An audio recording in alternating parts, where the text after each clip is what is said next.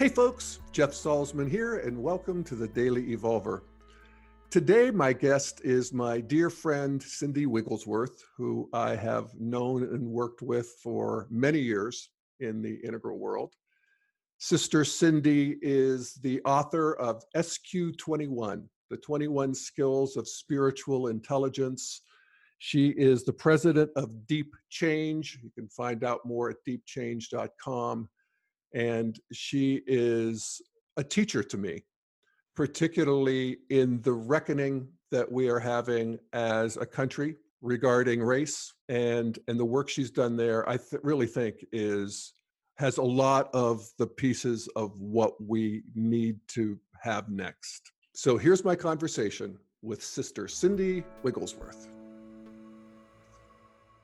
Tells me that you're really quite the presence on Facebook, and you are in several integral worlds, and you have your pulse on things, and I just haven't. Right. And I'm just curious, what are you seeing? So, Facebook is one slice of reality. It's not Twitter, it's not Instagram, it's not TikTok. So the people who tend to congregate on Facebook seem to like a longer conversation, at least in the groups that I'm engaged with. And I'm not interested in sharing recipes and things like that. So those are not the kind of things you'll find me presencing in. But I love integral and spiral dynamics and politics, of course, and evolutionary consciousness. Like, are we going to survive ourselves? Are we going to grow up? Those are the questions that are most important to me. And for me, a big piece of that has been this sort of stew that we're in. It's like we're in this pressure cooker right now, which has the potential to pop us to second tier, also has the potential to allow us to regress and do all kinds of ugly, nasty things and wipe ourselves and other species out. So I am, for the first time in about 4 or 5 years, gaining a little optimism that we may have had enough of our shadow eruption and projection and ugliness that had to come out. I mean, somebody had to play the role of Trump. Nobody could play Trump better than Trump. Trump has brought forward into our awareness the profoundness of our flaws. And if we can see that and not just blame him for it and own the pieces that are ours, then I think we have a chance to grow up. Wow. Mm-hmm. Well said. Thank you. I sometimes think of it as, are we done with Trump yet? Yes. And then sort of the shadow side of that is Trump done with us yet? Right. I think we've grown enough and seen enough. It's like one of the ways I gauge this is I look at how quaint my hatred for Mitt Romney and John McCain were when they ran against Obama. Right. It's like all of a sudden brothers, Right. All these years we could have been friends. And I think some of that's just sort of happening culturally. I mean, we've seen this extreme now. Maybe we can embrace each other in a way that we couldn't. So I think enough of that's happened that we will probably get a President Biden out of it. And I sure as heck hope so. Yes. But I'm not at all convinced. I mean, I don't know. It may be a psychological defense mechanism, but I'm just not allowing myself to go there at all. And so I think but when it comes to the actual understanding of each other and the real integration between the left and the right and the traditionals and postmoderns, particularly, as they, rip modernity apart, I don't think we're done with that yet. No, I think that's going to be a process. And, one could say Clare Graves envisioned and saw this coming back in the 1950s. Yeah. That we would get to this place. And he predicted a lot of the contours of the conflict, I think, pretty well. In what way, Cindy? In what way? Yeah, I mean, because I don't know his work like I know you do. Yeah. So, I'm a huge fan of Ken's and his meta-theoretical approaches, but I also really like to go deep into the theory. So when you're working what's happening in evolutionary consciousness right now, I think the place to be is in the theory rather than the meta theory. So, you dive deeper when you go into the theory. And several pieces of his work have just come back to me for their genius. One of which is the metaphor of the spiral, which means that by the time you get to yellow, which is the first of the second tier stages in his color system, in the Don Beck. This is Ken Wilber's teal in is aqua. teal.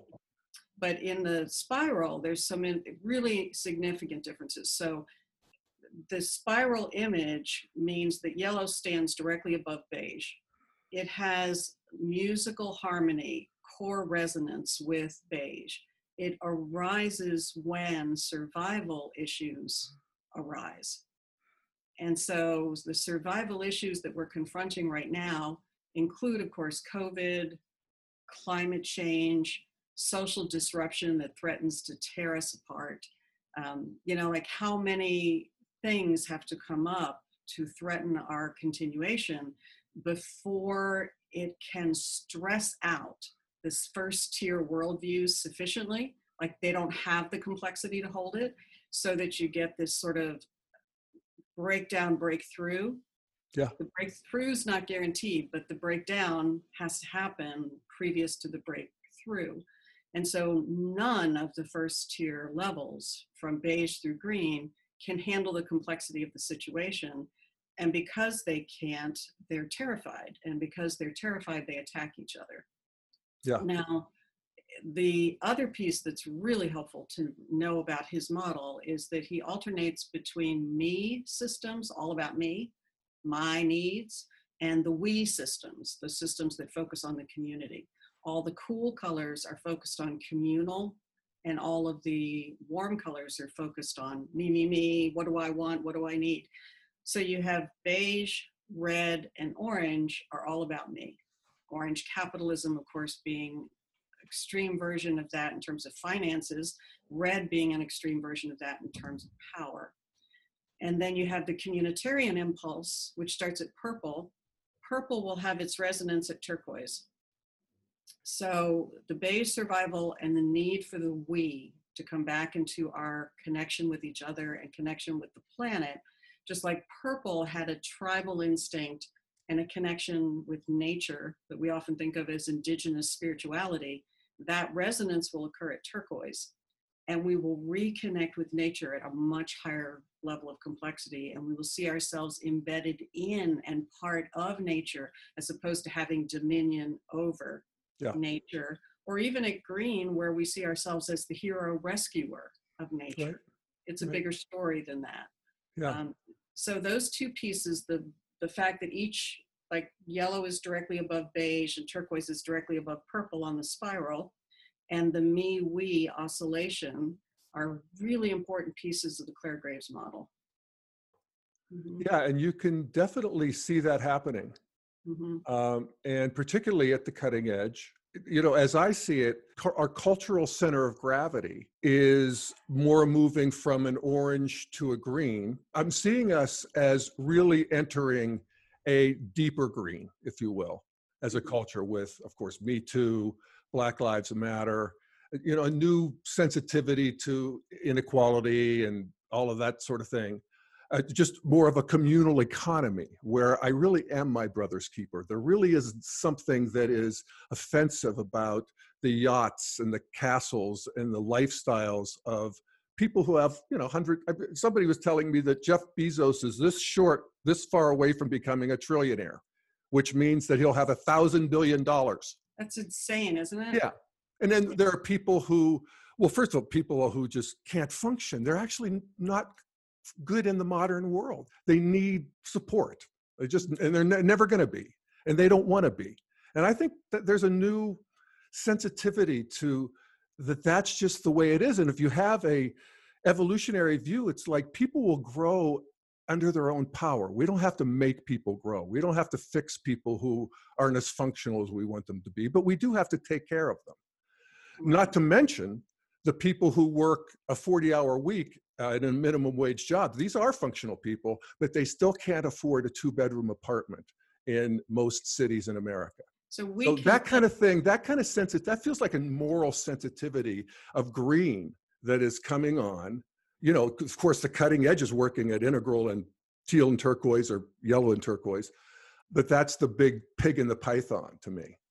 Yes, the big breakthrough at yellow is in systems thinking, where green is beginning it. They are, this will be my opinion as opposed to any official spiral dynamic theory, but my opinion is that green gets too self-righteous and emotionally connected to particular solutions and particular enemies. For example, making an enemy out of the oil industry. Yep.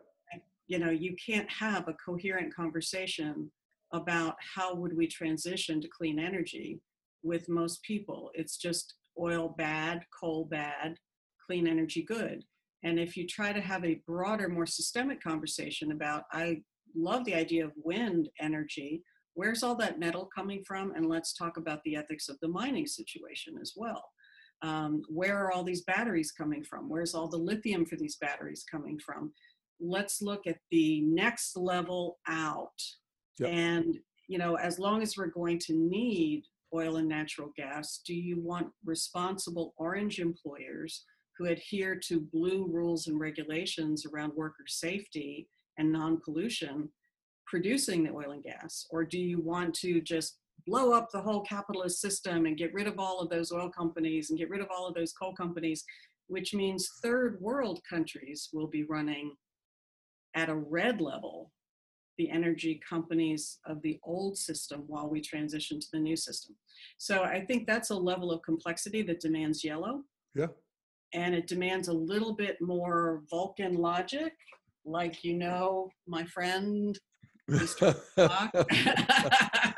I do. I was just thinking, Cindy, the last time we talked on Zoom, I think we talked by phone occasionally, but was when you did the episode about Star Wars and Star Trek with Corey and me. And it's just one of my personal favorites, I have to say. If you haven't seen it, folks, check it out on the Daily Evolver. Yeah, I think Star Trek is really interesting because to me, I describe it as the vision board I've been holding since I was 12 years old, of the vision of the future that I believe we can live into. And it was Roddenberry who created it. It was his vision board as well. And he was creating it during the 1960s when the civil rights era was threatening to tear our country apart. Well, here we are again in a new civil rights era threatening to tear our country apart. What's the vision board look like for when we get to the other side of this? Yeah. And I think it's really interesting that Star Trek as a franchise has been so powerfully reinvigorated in the last, 5 to 10 years. It's just speaks to the vision that Roddenberry put out there and the hunger for that vision, that just people starving to believe that we will get past this in a constructive way. Yeah. Mm-hmm. Yeah. Very inspiring. Mm-hmm. So what are you seeing with our fellow integralists or conscious evolutionaries online? What groups and what are they fighting about or thinking about, or what's going on? Well, I'm probably not the best person to describe what they're fighting about because I get bored of that so quickly. I just tune out and change channels. It's like, if you guys are going to get into the weeds and argue about nits and gnats of integral theory, it's almost becomes like King of the Hill stuff, thumping the chest. I know more about integral than you know, and I'm going to show out. I got real work to do in the world. Thanks, bye. Yeah. In terms of the people I am most intrigued by, I'm intrigued by people who can hold polarity and complexity and not degenerate into either or smack talking people. So, I kind of got off Twitter for a long time because there was so much smack talking going on. I'm interested in people who want to look at Black Lives Matter, not from the it's good or it's bad, but in what ways is it good and in what ways is it potentially leading us back into some of the frailties of toxic green? And can we pay attention to what's desperately needing to be attended to about systemic racism without falling back into, and I hear it discussed as critical race theory. I am not an academic, so I can't vouch for that theory, but I can tell you when I've been doing a lot of work for the last 4 years trying to educate myself on racism and to work with my church on trying to investigate for ourselves what does beloved community look like? How can we really tear down our old world views and come to see each other with the lens of love as we intend as we say we intend? Like, can we do that? And how much programming we have to get through, especially white people, but even people who are African American have been programmed in so many negative ways. So like, how can we tear down these stereotypes and how can we break through? And I have noticed, I started this really in earnest about 4 years ago, that there's a mean white liberal thing that worries me. And there's two kinds of white liberals that worry me. The white liberal who knows nothing but assumes they're already awakened to the issues of race.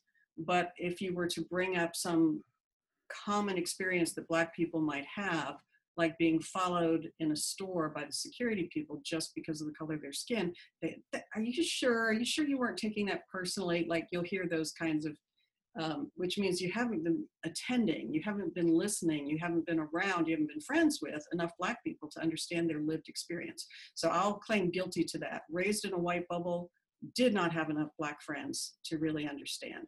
So that's the first kind of worrisome white liberal.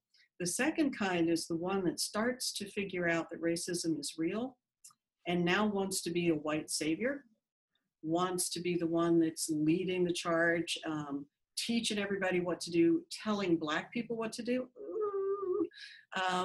and reprimanding white people rather than educating them. And I see this taking place with this sort of woke competition, like, you can't say that word. That word's wrong. You should know that word's wrong. Why don't you know that word's wrong? It's like someone brand new to this conversation who's beginning their education does not need the shame and blame treatment. You'll just send them out of the room. And then the people who leave the room, oh, well, that's white fragility for you. See, I told you those people are fragile. I'm really interested in what's going to make change that sticks. I think there's so much ego investment in this wokeness competition that, I'm the most woke white person around and I'm going to prove it. It's a showing off. It's egoic. It's not love. Right. And so to me, I want love in the world. I want stuff that works. Yeah. I don't want to just feel all this love. I want practical love, like what's going to make change. So those are the conversations I really want to engage in. People who are willing to cry and be upset with the way they were miseducated by our system, but then get past that. It's not all about you having your tears. Have your tears, but then let's go to the next stage. What's the replacement information you need to put in your brain? You got bad stuff? Okay, fine. Let's put replacement information in there and let's figure out how to partner with people of color in ways that we can make change. They need us on board because we still have a disproportionate amount of the power, but we can't tell them what they need. Like, if you would just act more white, you would figure out your life. So, yeah. Well, I know you're working on that, and you have been working with your church. And what is it? Is it the Unitarian Universalist? No, Unity. They get confused. Unity. I'm sorry. Yeah, Unity in Houston. Yeah. And so what are you seeing, and what is working, and what is that next stage? So what's been working is authentic conversations inside a safe container. And the people who come to the church, we do have a diverse congregation, I'm happy to say. And I feel so blessed that the Black people who have been coming to the conversations with white people are forgiving and open to educating us and open to being changed themselves. Real role models of exemplary human beings. Wow. And they have been willing to listen, and I would say for all the white people who showed up, they've done an excellent job of shutting up. Like, the first job of a white person is shut up and listen to what the Black person is telling you. Really listen, really seek to understand. And that worked really well the first few weeks that we started this intense dialogue group. And then they started saying, when are you guys going to say something? Because it looked like we're just watching them, like we're not engaging. This is part of the cultural difference I find, that so many white people have been trained into whatever you do, don't be rude. So this terror of saying the wrong word, like I'm not saying anything, you say something, I'm not talking, you talk, until finally they're like, well, you guys need to say something. How do you feel about this? And the first night we got confronted with that, I remember saying something like, I'm appalled. I'm just distressed. I don't know what I don't know, but I know this is wrong. And that emotional energy was what was needed from me and from other white people in the room. We didn't need to have the perfect words. We needed to have an open heart. And that was probably... You didn't need to have the right words. You needed to have what? Open heart. Open heart. And see, from my sort of Vulcan nature, I want to figure it out cognitively and analyze it. But what I came to realize is it's good to do that. It's good to think and to read and to get information.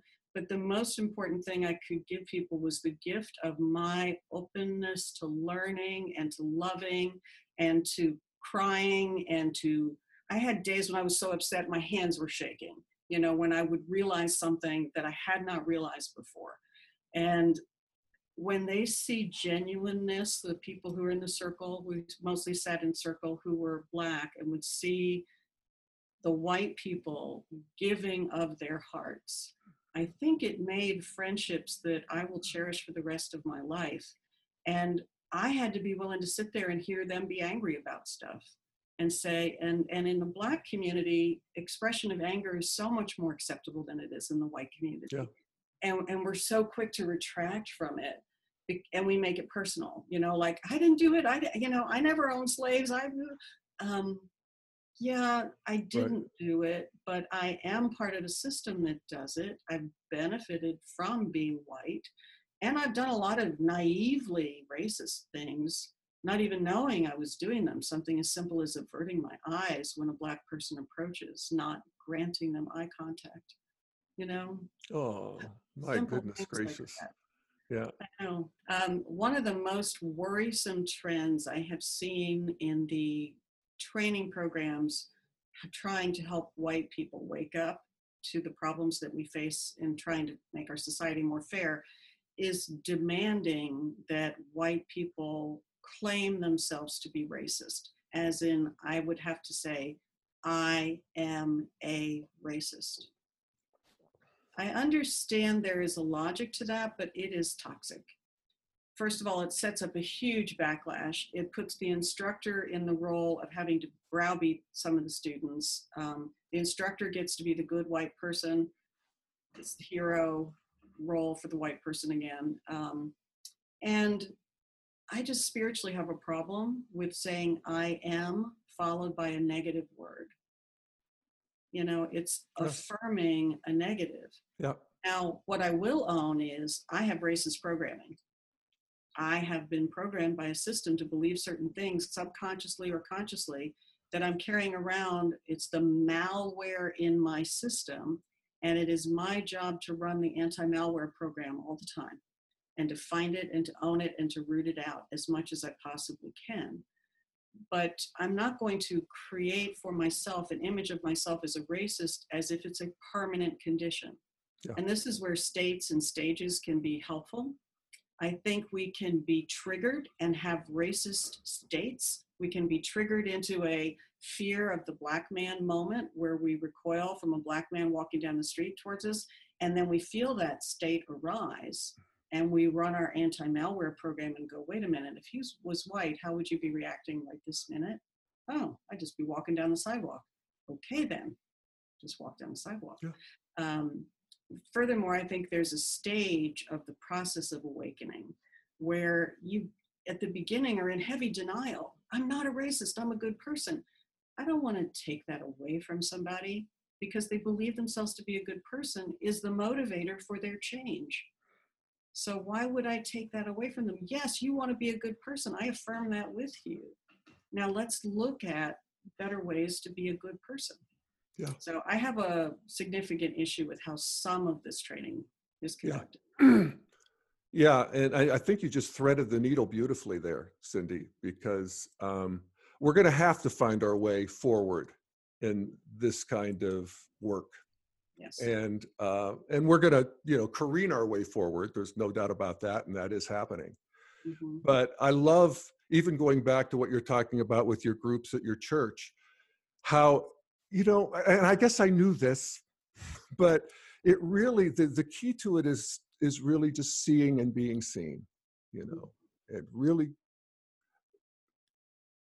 opening those veils and penetrating the conditioned mind and Yes. seeing another human being behind those eyes.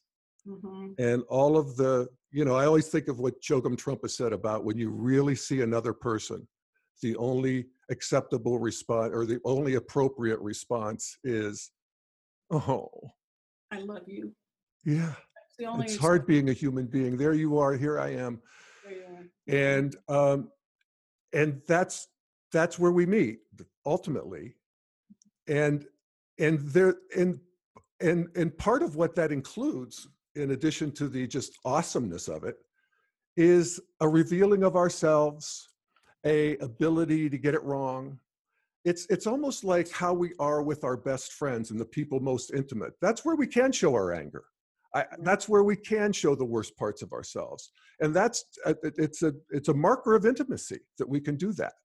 Yes. And I agree with you. I think a lot of the white culture has a, you know, a little too much control, self-control. I actually think, and Mhm. I'm talking modernity in general. Right. And that's, I think, a lot of confusion around race is really just development, because I'm also going to recoil from a biker dude coming at me on the sidewalk. I mean, there's all kinds of ways that we conflate race and development. In the sacred world to come, we're going to be a lot more rude and crude by today's standards because we'll be more intimate with each other. We'll have more of the human being online. And that includes that, you know, all parts of ourselves, not being gripped by them, not being run by them, but as, you know, art forms in a way. Right. Yes, and I think messy is an appropriate word for Yeah. this sort of coming to see each other and be present with each other. And this super uptight white way I was raised. I don't know about anybody else who's white who's listening to this, but you know, the sort of where does the fork go and where does the knife go and when do you do the napkin, and don't put your elbows on the table, and you don't talk about race, you don't talk about religion, you don't talk about politics, you don't talk about sex, you don't blah. I know. We're down to the weather, people. I know.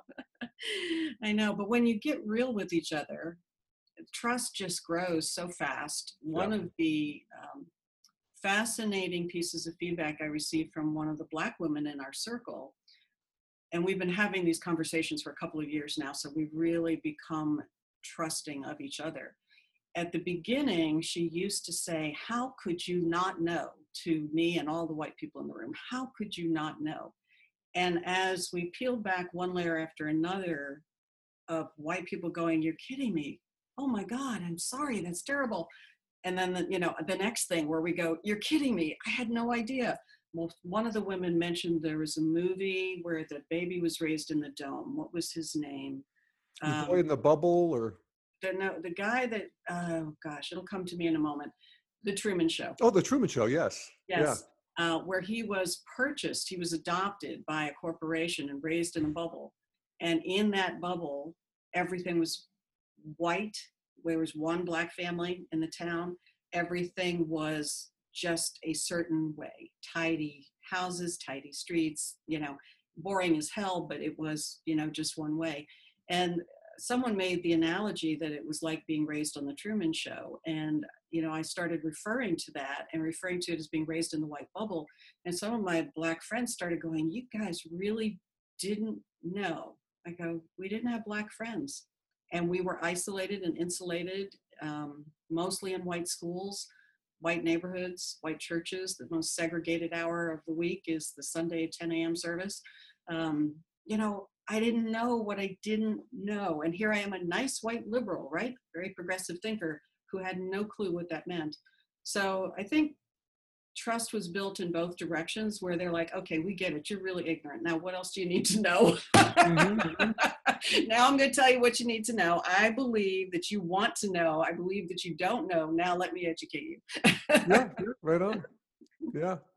No, I did my baptism, if you will, back in when I was at the Masters of Divinity program at Naropa back in the day, and there was a lot of emergent social justice issues coming up, and a lot of discomfort. I didn't like it at the time, obviously, where I don't understand, and yet I'm not allowed to ask, and it's my job to figure it out. And I was befuddled for months and longer, perhaps. And Boulder is not a hotbed of diversity, so you're not going to have a lot of opportunities for that. Yeah.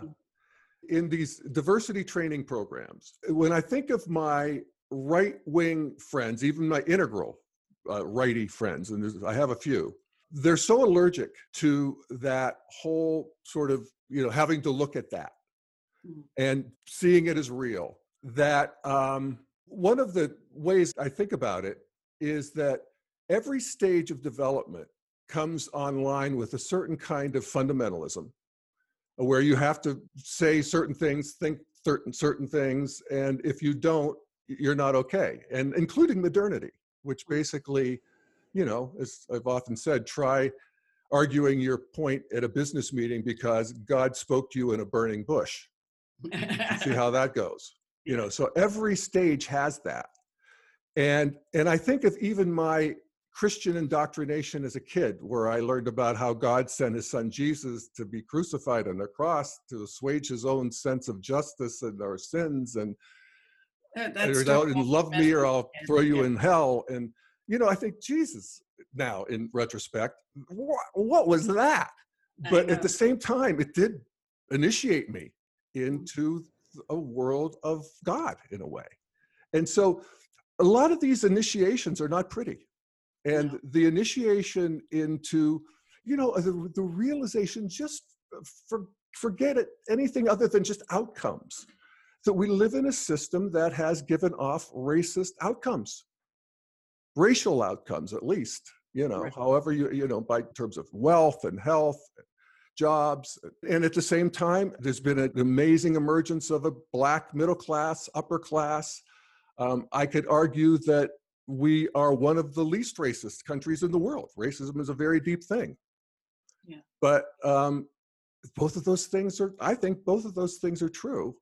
And I think in some ways what we're seeing in terms of the culture wars in general is the gratitude to America story is now meeting the grievance towards America story. And those are the two poles. And we just had this story, Cindy, you and me. The founding fathers and all the good stuff. And the grievance story, a lot of people just have the grievance story. Mm-hmm. And you can see why. Right. Absolutely. But an integration of the two is what is called for here. Absolutely. And of course, Barry Johnson's polarity management work is invaluable as we think through these things. The polarity that often comes up in these conversations is one that he would call tough and tender. And I often pose this in programs when I'm teaching. What's the best way to raise your children? Should you be tough or should you be tender? And oftentimes there is a parent or a caretaker in each position. So one caretaker is a big believer in being tender and forgiving. It's okay, honey, don't worry about it. I'll take care of it for you, whatever. And then you have the tough parent who is like, extremely strict disciplinarian, all about consequences, all about you're on your own, kid, you need to figure this out. If you're being bullied at school, you get back in there and you fight for yourself. When we display the full polarity map, his 4 quadrants are not Ken's 4 quadrants, but his model has 4 quadrants, which are 2 upsides and 2 downsides. You see the upside of the tender parent and you see the upside of the tough parent and the downside of each. And it's like inhaling and exhaling. You realize you can't do one without the other without getting a negative outcome. And the inhale versus exhale, if you treat it as an either or, and you insist on only inhaling or only exhaling, either way you're fainting or dying. Yeah. And if you want to raise healthy kids, you can't pick one pole. Yeah. You must do the both and in appropriate proportion. And I think the same question of facing what we've done wrong and owning what we've done well is a both end. Have we made mistakes? Can we be brutally honest with ourselves? Can we be authentically reflective? And can we be authentically grateful? Of course we can. We've just created this, if you criticize America, you need to leave it. I love America, and therefore I criticize America because America is not fully actualized yet. Yeah. Yeah. Yeah. Uh, you've been doing some really great work, Cindy. Are you teaching now? I am. I'm doing some work. I've sort of committed myself to the education of the well-intended white person who wants to understand this. All right. um, That's me. and it's me, it's like you teach what you need to learn, right? So if I set myself up to teach a class, then I'm going to study the heck out of that content, get ready for the class. So it's good for me. I use Ken's program, Ken's 4-quadrant model, at the end of like, okay, what do we do? Because everybody's like, I am very upset about all this. What do we do? If you don't take a 4-quadrant AQUIL approach to the problem, you will not get a sustainable solution. And so what would a 4-quadrant approach to racism look like? And we look at, if I as an individual commit to actions in each of the 4 quadrants, what would that look like? Well, I can commit to my interior work, which is rooting out my malware, working on my own psychology, working on my own education. I can upper right quadrant work on my individual behaviors.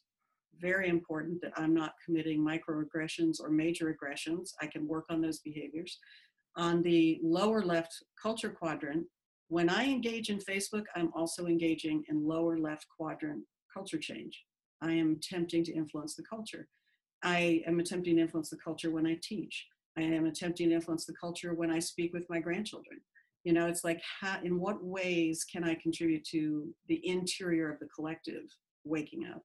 And then in what ways can I contribute to systemic change? And of course, marching and voting matter, but so do more deep dives into what does fair voting look like? Where have we gerrymandered? Where do we need to stop doing that?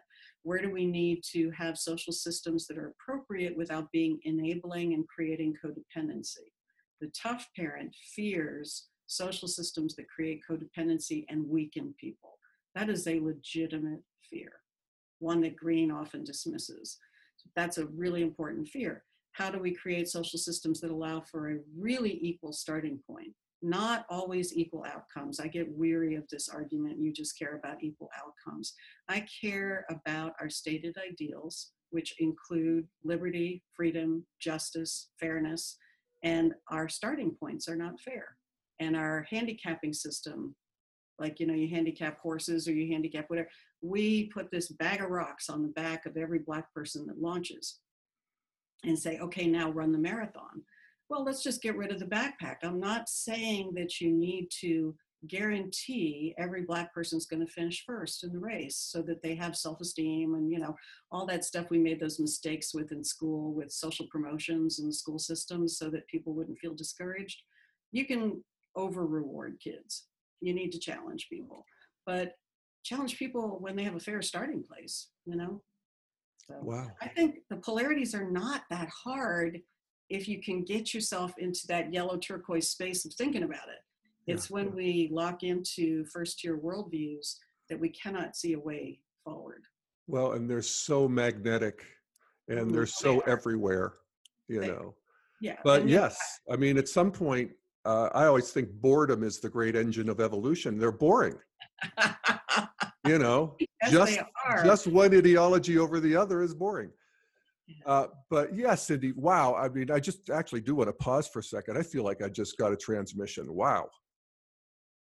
That's fantastic. And I really think you have so much of what's actually needs to be next in terms of how we think about this. And, good old quadrant thinking.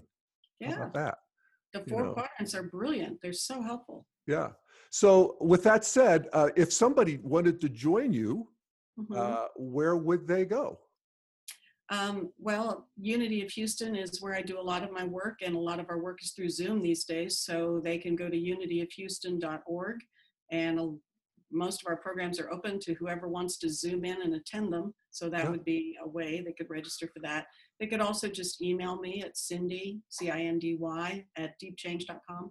And, I can point them in other directions. There are some wonderful programs I found for people who want a deep dive. A woman named Patty Dye, D-I-G-H, who is doing fantastic training programs for white people that are appropriately balanced. They're not like you have to confess to being a racist kind of stuff. But yeah, they can email me or find me on Facebook. There's Cindy Wigglesworth is a weird name. I'm easy to find. Yeah. Yeah. And regarding the Zoom trainings through your Unity Church in Houston, are people magnetizing to that from outside of the typical church community now that we are all Zoomy? We're having an increasing number of people show up who are of like mind, but not like geography. Yeah. So they tend to be like Unity people from another part of the country, or somebody who is, like-minded, liberal, interested, or even not. We've had some people who are not that liberal, but they're genuinely interested. George Floyd woke a lot of people up. I mean, his soul made such a sacrifice, but what a gift he gave us with this 2x4 up the side of the head. Yeah. God bless him, seriously. God bless him for that. Oh, God bless him indeed, and all of us, and you and your work. Which leads me to, I guess, one last question regarding God. So what happens when we die, Cindy? I'm just kidding. So, yeah, I'm happy to answer the question. No, go for it. My answer is I don't know. I have hunches. Yeah. And I have a hunch that nothing is wasted in the universe, including my consciousness. So what that will look like, will it be an individuated consciousness called Cindy, or will the drop merge back into the ocean? I don't know, but I don't think anything is wasted. Yeah. Yeah. Yeah, that's about where I am too. And I guess we'll find out or not. Exactly. And if there's nothing afterwards, I won't know. And there we go. Yeah. Our God is a gnarly God, I'll tell you that. Yeah. All right. Well, that was the fastest 49 minutes I've spent in a while. It's always so wonderful to talk with you. You are such a good listener. I have to give you snaps for great questions and powerful listening. So thank you. Well, it's my great privilege to listen to what you're doing, Cindy. And like I said, I feel like I got a transmission, and you never fail. I mean, you really are doing the work, and you really are bringing new stuff into the world, and, hallelujah. So thank you, Brother Jeff. Always wonderful to talk to you. Thank you, Sister Cindy. Thank you, everybody, for listening, and we'll see you next time.